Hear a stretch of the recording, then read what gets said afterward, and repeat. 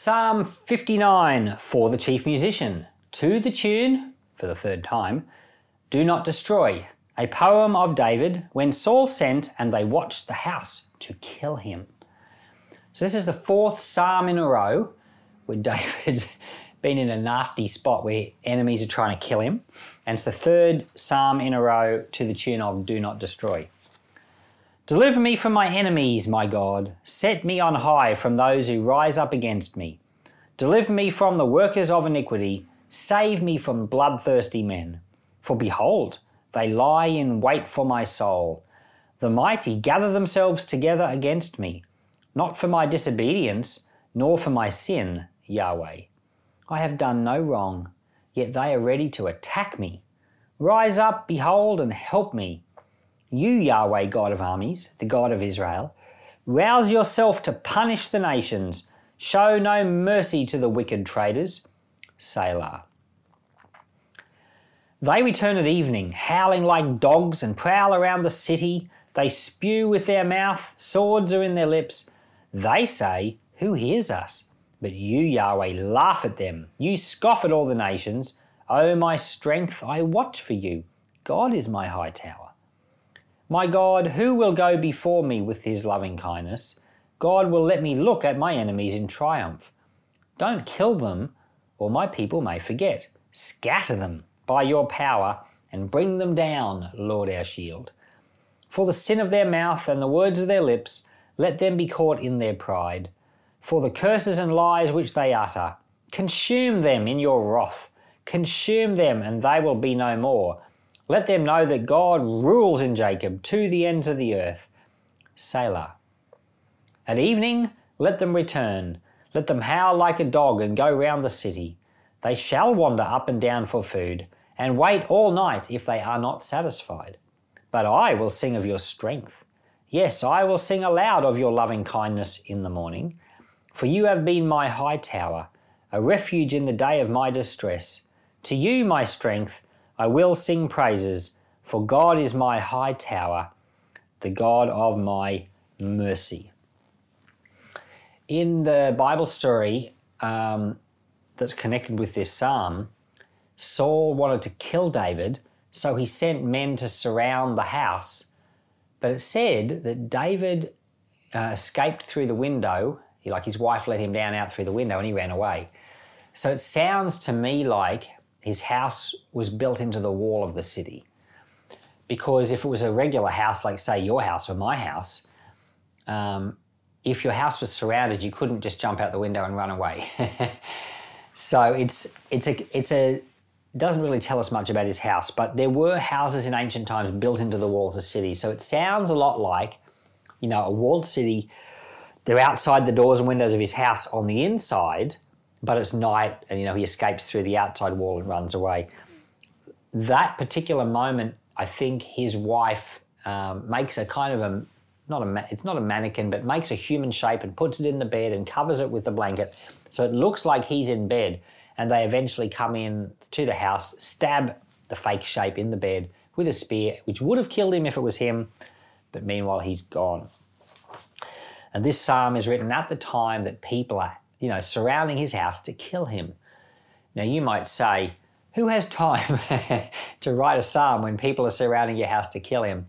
Well, probably what happened is later on when he'd gotten away, and he had plenty of time when he'd gotten away in the desert for 10 more years, because he was on the run for 10 years and plenty of the time he was just sitting still doing nothing. He had time to look back on that moment and write this psalm. He says, they lie in wait for my soul.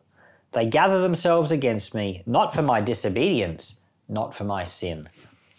It's terrible when we do something wrong and we suffer the consequences for it, but when we're punished for something we have not done wrong, that's horrible. Christ, of course, Jesus is the ultimate example of someone who's punished for something he didn't do. All of us have probably been punished at times for things we didn't do, just because life's not fair. Sometimes that happens. One of my children, one time he got into trouble for something he didn't do. And he said, I didn't do that. It's not fair. He got into trouble, he missed out on something. And, we looked at the situation and realised he was right. And then I said to him, I'm very sorry. I said, but there's probably lots of times you should have been punished and you weren't, right? And he said, uh-huh. I said, well, then let this be for one of those. And he couldn't argue with that. And I think there's only one person that truly could make that complaint that I'm being punished for and I don't deserve it, and that is Jesus Christ. Sometimes unfair things happen to us, but the reality is we're all sinners and we deserve a lot worse things than what does happen to us. One of the most interesting things here in this psalm was in verse 5. And so the people that are chasing David to kill him is Saul and Saul's men, and these are Israelites. But in verse 5, now you probably might not pick up on this if you're just a regular person who reads the Bible and it's in English and you're not a student of the Bible. But in verse 5 it says, "You, Yahweh of armies, rouse yourself to punish the nations, show no mercy to wicked traitors." So he asks the Lord to punish the nations. And you'd say to yourself, why, if Saul and his men, who are Israelites, are attacking David, why is David praying a prayer to punish these other nations? That's a really odd, strange thing to do. But then he says, show no mercy to the wicked traitors. So this is what you call Hebrew parallelism, where something is said twice and the idea of it rhymes together. In other words, he's saying the same thing twice but in different language. What he's actually saying here is that Saul and his men are Gentiles. So he's not saying punish all those people out there. What he's saying is punish Saul. He's not a true Israelite. He's a wicked traitor. He's a Gentile. So what he's basically saying is Saul isn't even a part of your family the way that he's acting. Now, you might think I'm perhaps making this up, but in the New Testament, Paul, he talks, I think it's the book of Galatians, he talks about the true circumcision. So, to be an Israelite man, you had to be circumcised when you were 8 days old as a boy, and then you were included in the nation of Israel as a true Israelite. But Paul said, no. He said, just because you're physically circumcised doesn't make you a true Israelite. He said, you're a true Israelite if you're one in the heart. It's what the Lord's doing inside of you that counts you in or out, not what's happened to you in your body. What happened in your body was a sign of the greater reality. But the greater reality is there's a circumcision of the heart that needs to take place. And of course, that includes all the women as well. Women can't be physically circumcised, at least not in the normal way. But they can be circumcised in a heart, which is the true circumcision that Paul was talking about. So what David is saying here is this same thing that Saul is saying. He's saying that these people are not true Israelites because they're not following the Lord the way the Lord wants. He's saying they're Gentiles. And he's praying and he's saying, Lord, have no mercy on these wicked traitors. And then he adds the word Selah. Think about that. And the thing that's so thought-provoking is the fact that even though they were in the nation of Israel, they weren't. And it's a little bit like saying, there are people who go to church, but they're not Christian. They're physically in the church, but within their heart, they're not. Think about that. And that is worth thinking about.